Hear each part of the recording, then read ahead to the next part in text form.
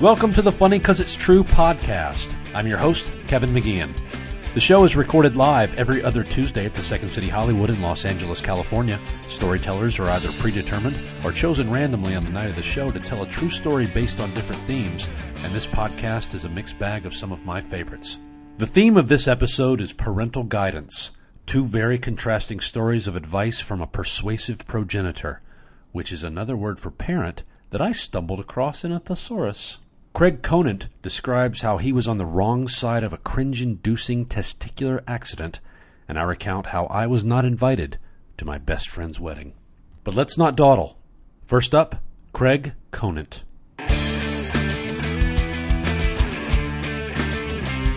Parental guidance. I don't know if you could tell by my appearance, but I didn't have very much of it as a child.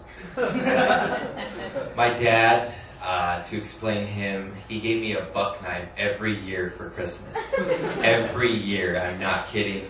He gave me fireworks at a very young age. And my mom would just give me bottles of Kool-Aid and say, "Behave, Philip," because that's my middle name. And, yeah.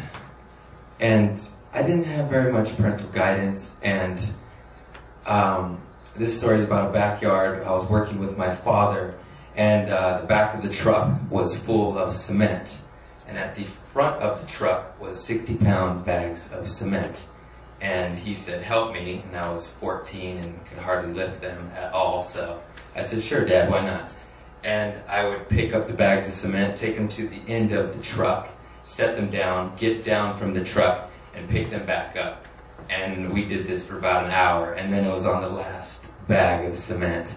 And I picked it up, and I didn't want to set it down, jump down, and pick it back up, because it was heavy as fuck. And I did not want to do that. So I have it in my hands, and I jump off the truck, and I land. And the 60-pound bag of cement slips through my hands and lands on my left testicle. And it felt not good. And, I just look at my dad, and like it was this weird pain, not even like when you get kicked in the balls, it was just deeper than that. In your soul. And I was just like, "I think I need to go to the hospital." And he's like, "Oh, no, you don't, son. You'll be fine." So I don't go to the hospital, and I go home, and I go to bed. And I wake up the next morning, and I go to the bathroom, and I take one step, and I cannot walk. And thank God Dad's at work, because he would have said, just walk it off. And like, "Dad, I can't fucking walk." And, but Mom was home, the savior, the nice woman that let me suck on her breast as a young man. I don't know why I said that. And, so I go, "Mom, like, something's wrong." And she's sweet. She goes, "Let me see it." And so I show my mom my stuff, and she's just like, "Holy shit." And my left testicle was bigger than both of my balls the day before. It was like literally the size of a baseball.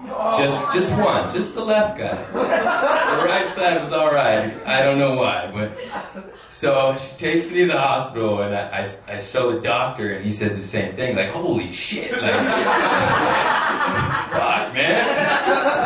And he said, "Don't let that happen anymore. You won't be able to have kids." And it hasn't happened since. So I'm all right. And but he says to me, and he just looks me in the eyes. He's like, "Yeah, you need to ice that every day, and the swelling doesn't go down in a week. We're going to have to drain it." And I was like, my ball? He's like, "Yeah." And I was like, "Drain it like how?" And he's like, "We're going to stick a needle in it and drain the fluid." And I said, "Does that hurt?" And he said, "Very badly." And I was just like, "Fuck." So I have like a week of my life to ice my ball sack profusely. And I am on it, because I do not want needles in my nutsack, you know? And I am icing it every like half hour, just half hour on, half hour off. You gotta give it cool down, because this shit burns. It's fucking ice. And like the whole week my ball was still big. And then the day before, I go to the doctor, it's still big, and I'm just icing my nut all night long. I was like, fucking go down, buddy, just please. I don't want to do this. And so I'm icing it, and it's like, I do believe in God, and I prayed, and my ball went down, and I went to the doctor, and I did not have to get a needle in my ball.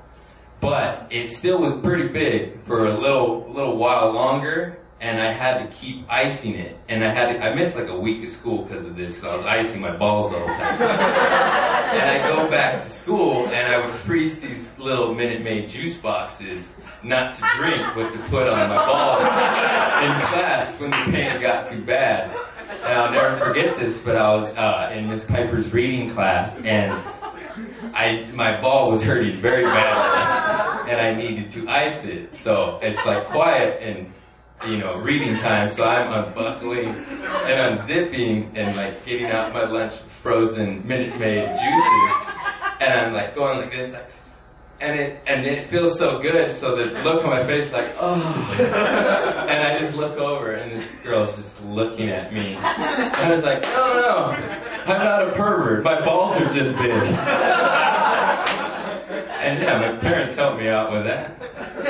Woo!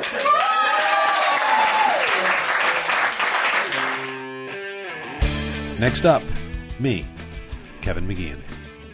So in May of 2008, I was in my car and I was talking to my best friend of 14 years, a guy named Lance. And Lance and I had not spoken in a long time. I was living across the country from him. It had been a few months since we had spoken, but our bond was still very much there. And he called me to tell me 2 bits of significant news that he had never, that was just out of the blue. The first one was he was getting married that weekend at the Drake Hotel in Chicago. Also, he was going to be a father in 2 months. Now, the kicker was, he was calling just to alert me to this, but he was also calling to say, we are not having anyone invited to the wedding. The only people that are going to be invited are going to be family members, because this is a shotgun wedding / ceremonial appeasement to some very conservative grandparents. And because they had a baby on the way, they wanted to make sure that they still kept money ready for that baby and not just on an extravagant ceremony. So no one was allowed to come. I was hurt and disappointed and sad. And I was so upset, and I said, screw you, man. Who's to say I wasn't going to be at the Drake Hotel this weekend anyway?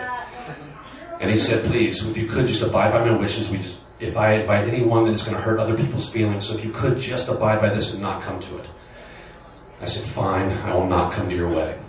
So we cut back a few years. Lance and I met when, in 1996, when we were both working at the same restaurant. We found each other exceptionally funny, and we got along immediately, and we became the best of friends. We were products of a single mother, which is something that was near and dear to our hearts, so we bonded over that. Lance, and I say this with assuredness, is the coolest guy I have ever seen in my life. He is one of those guys that people just gravitate towards, and when he speaks, people are mesmerized. To know him is to be enamored by him. He is Fonzie, and by default, I'm Richie. So this is what epitomizes him as cool to me. We were in Peoria, Illinois for a show that we were doing, a very crappy improv show, and the guy who was running the place, he also owned the strip club that was next door to the theater. So he invited us to go over there, and what we thought was going to be awesome immediately and quickly turned sad. So we walked into this room, and here's the image. So there were 2 stages. On the back stage, there was this really buxom, vivacious woman dancing around, and there were about 20 guys in front of her hooting and hollering and just throwing money at her. On the other stage, there was a woman who was less endowed, and no one was standing in front of her, so she was basically just nakedly swaying in music. Lance, we all want to leave. We don't want to be there anymore. It's kind of a dump. And right as we're about to leave, Lance says, hold on one second.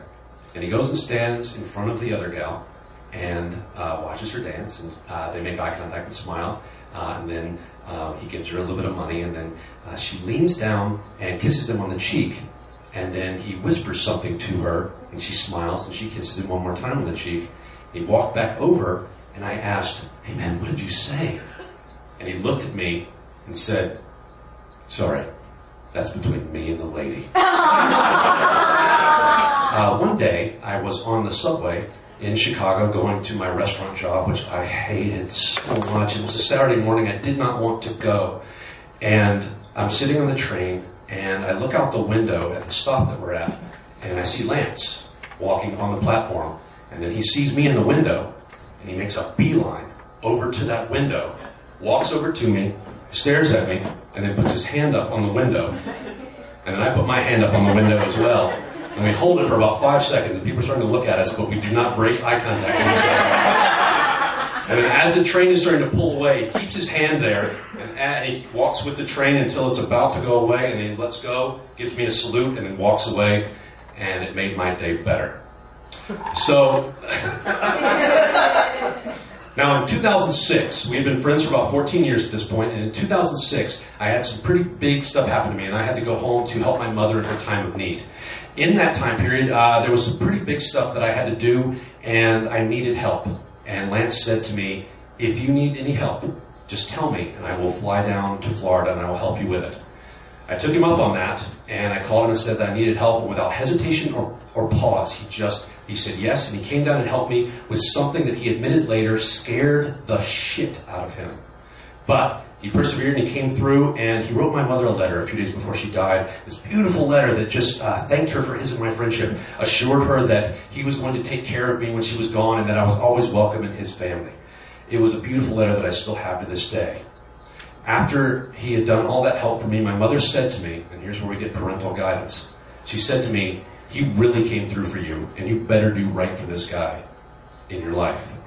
So now we cut back to my car where I'm sitting there and stewing about the fact that I can't go to his wedding, and I'm just thinking about me and my feelings. And then I realized something where when I faced a death, he did not question me. He just came through and helped me. So when he faces a birth, I could do nothing but extend the exact same courtesy. So I called him the next morning and I said, I am not going to come to your wedding, but, and this is non-negotiable, I am going to come to Chicago and I'm going to be there if you need me. I'm going to be there the day before and the day of, so if you have to go do piddly errands or if you need anything, I'm there in an extra set of hands. And he said, thank you. And I went to Chicago. We went to DSW in the afternoon, and we had a great time. You know those little stockings that you put on your feet when you're trying on shoes? He put that on his big head and walked around the store. It was so funny, and we laughed and laughed. And then when the day was over, we went back to his place, and he was about to go off and get married. And as we're talking to each other, it was a very lovely talk, and we said some nice things to each other. And then right as I'm about to leave, I looked at him and I said, remember this? And I put my hand up, and he smiled at me and he said, yeah. And he put his hand on mine, and we held it there for a few seconds until it was awkward. And then I pulled it away, gave him a salute, and I walked away, and he is now the father of two.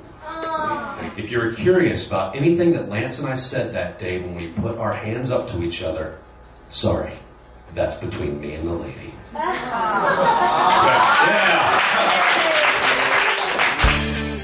That's it. That's our show. Special thanks to our storyteller Craig Conant. Also thanks to Josh Callahan, Mark Warzeka, the Second City Hollywood, and the Comedy Podcast Network for producing the show. If you would ever like to see the live show, Funny 'Cause It's True is every other Tuesday at 10 p.m. at the Second City Hollywood, located on beautiful and mildly scary Hollywood Boulevard. You can like Funny 'Cause It's True on Facebook to find out upcoming show dates and themes.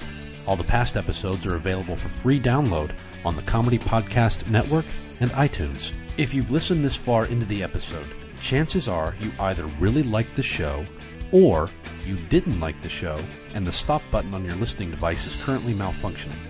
If you are the former, feel free to leave a comment and a rating on iTunes conveying any of the good feelings you may have had about the show. The more feedback, the better. Comments are currency here in the iTunes world, so the more favorable comments and ratings, the more the show can reach a broader audience. The next live show is Tuesday, April 24th at 10 p.m., and the theme will be college. So come out, put your name in contention, and maybe you'll get chosen to tell a true story on stage, and from there, get chosen to be on the podcast. My name is Kevin McGeehan. Thanks for listening.